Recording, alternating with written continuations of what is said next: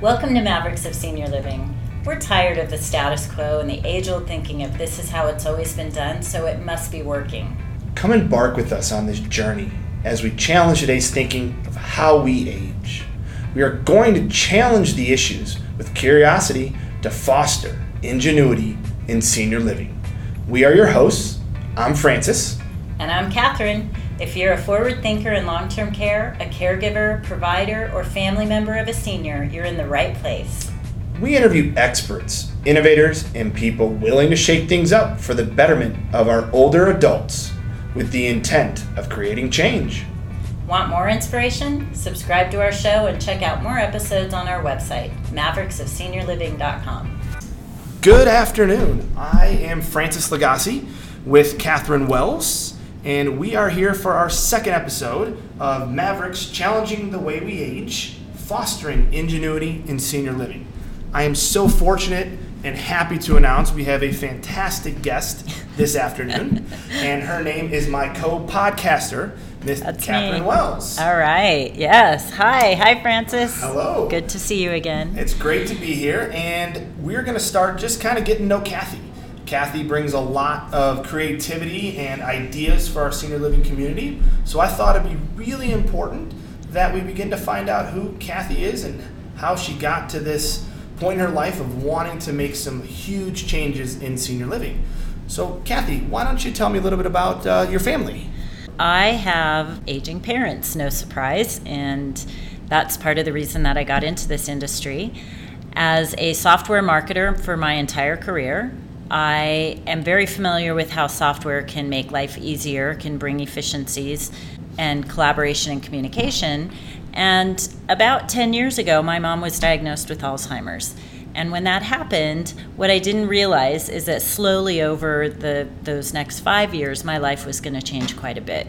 So it started out with just calling to check in. Hey, Mom, how you doing? Hey, Dad, how you doing? They were still living at home. And then over time, it was every single day checking in. And then it was talking with my brothers. Did you see that Dad wasn't paying attention to his medications? Did you see that Mom couldn't add the check at the restaurant the other night? So we started to get more and more involved in their daily life. And pretty soon, I was managing every detail of their daily life. Wow. And that's pretty tough to do when you're not there. Yeah. My parents lived in another city about 40 miles from here. Okay. So I couldn't just be there every single day. I had a full-time job. I had kids. Sounds like a lot of people in the sandwich generation, right? So I think you definitely fit in that sandwich generation. In our particular family, I have 3 brothers, and they're all older than me. I'm the youngest, but I'm the only girl. Oh, so interesting. Yeah, I'm imagining that you kind of became the default caregiver or caretaker because you were the only female? Yes. Does that seem accurate? Yes, and I think you'll see, and you know this, but you'll see in a lot of articles that they even affectionately call it the eldest daughter.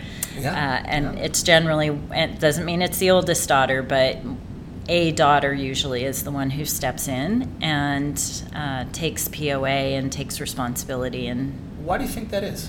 Why do you think the daughters are the ones that, or the women, quite frankly, that really take that kind of leadership role in this case? It's a good question, and in general, and these are very, very, very general. In general, I think women are more nurturing. We're the moms. We're the ones taking care of our kids. We, oftentimes we still have kids at home, so then we start to take care of our parents too. I think we think about things a little bit differently than most men do. Do you think, going on with your Serenity app, why don't you tell us a little bit more? Because I know that's been a big focus for you as a chief executive officer of Serenity app. It's really been your way to improve engagement in senior living communities and improve, I'd say, transparency. Yes. Amongst direct care staff and executive of those senior living communities and family members. So why don't you tell us a little bit more about Serenity Engage and really what is some of the key points of it? So while I was tending to every detail of their life, and then we made this decision to transition them, it was like going into a black hole. Suddenly I had no insight into what was happening. And I'm their POA, as well as one of my other brothers, which means we're wholly responsible for every financial and healthcare decision in their life. Yet I don't know what's going on unless I'm physically there. Interesting.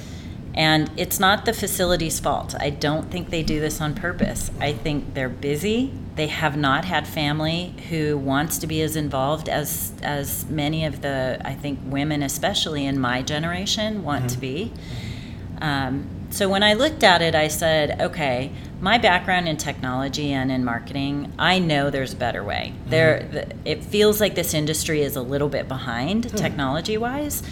So I started talking to people. I tried to figure out what really tools were available, and what I found is the tools that are available are very good for the back office for these facilities. Hardly any of them are good for the front.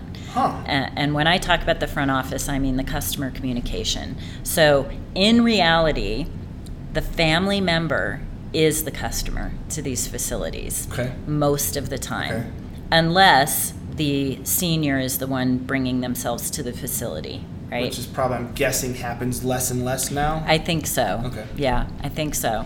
So it's usually a family decision when it happens. It's usually a family decision. And if the family member is a POA and they're responsible, then they are the customer. And I think facilities don't look at them as the customer. I think they look at the resident as the customer. So do you think you almost have two customers? Yeah. I mean, because obviously you're providing care to the resident and the quality needs to match theirs. Yes. But do you also think there's a quality element that needs to be given to the family? Yeah. Yes. And that piece is missing. It's definitely missing. And if you think about, and I hope this comes off the way I intend it, if you think about daycare, you don't just drop your children off and then walk away and not want to know how their day was and what happened during the day.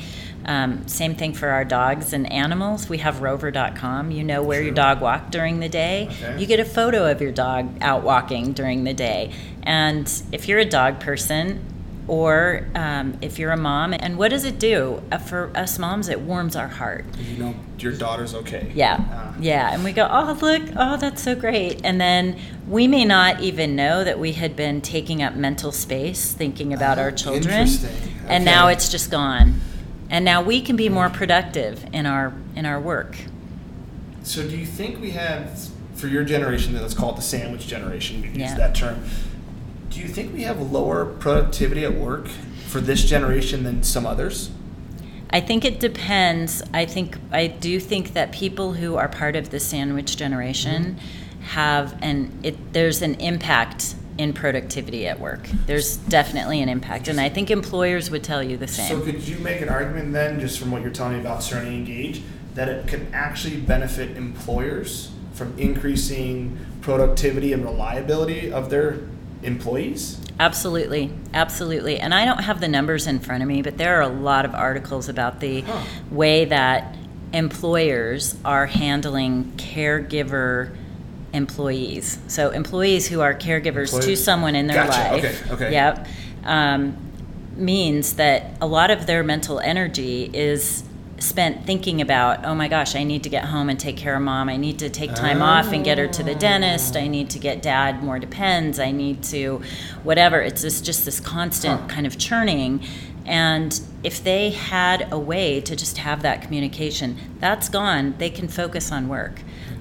Do you think, prior to you developing this Serenity Engage, there's a lack of the personal connection for the residents at times between family? Like, we get the updates of mom got a shower, mommy. Like, do you think there's that lack of empathy or personal touch in our communication? I think that for us as family, we want to feel connected. And yeah, I think it can be very cold to just get a newsletter once a month. So with your experience with your mom and dad, what would you say was the most difficult thing you had to do? I would say, and this is why HIPAA was so important to me, I would say that I didn't know what I could be doing better for my parents. And And to me, that's part of the collaborative nature. So in the end, my goal is to have everyone who touches that senior's life, be it the doctor, the physical therapist, the counselor, the family members, the wellness director, the caregivers, the activities director, all on a single platform communicating and collaborating. So you'd be able to get, let me just make sure I understand this. You're going to be able to get information from possibly the medical provider, information from the director of their facility or their residence, wherever they're living, information from the activity coordinators who hopefully would interact with mom or dad or my spouse a lot more. Yep. And then also from the direct care staff. Yes. And then could my family members that visit dad or mom also put a note in there letting other family members know that I was there too? Yes, absolutely. So you could get essentially everybody that may ever come across your loved one. Yep. All communicating together. Yes. It can be little things that make a huge difference. Like, for example, a caregiver who brings a tray to a person, a resident each morning, may notice that that resident is not finishing their meal. Okay.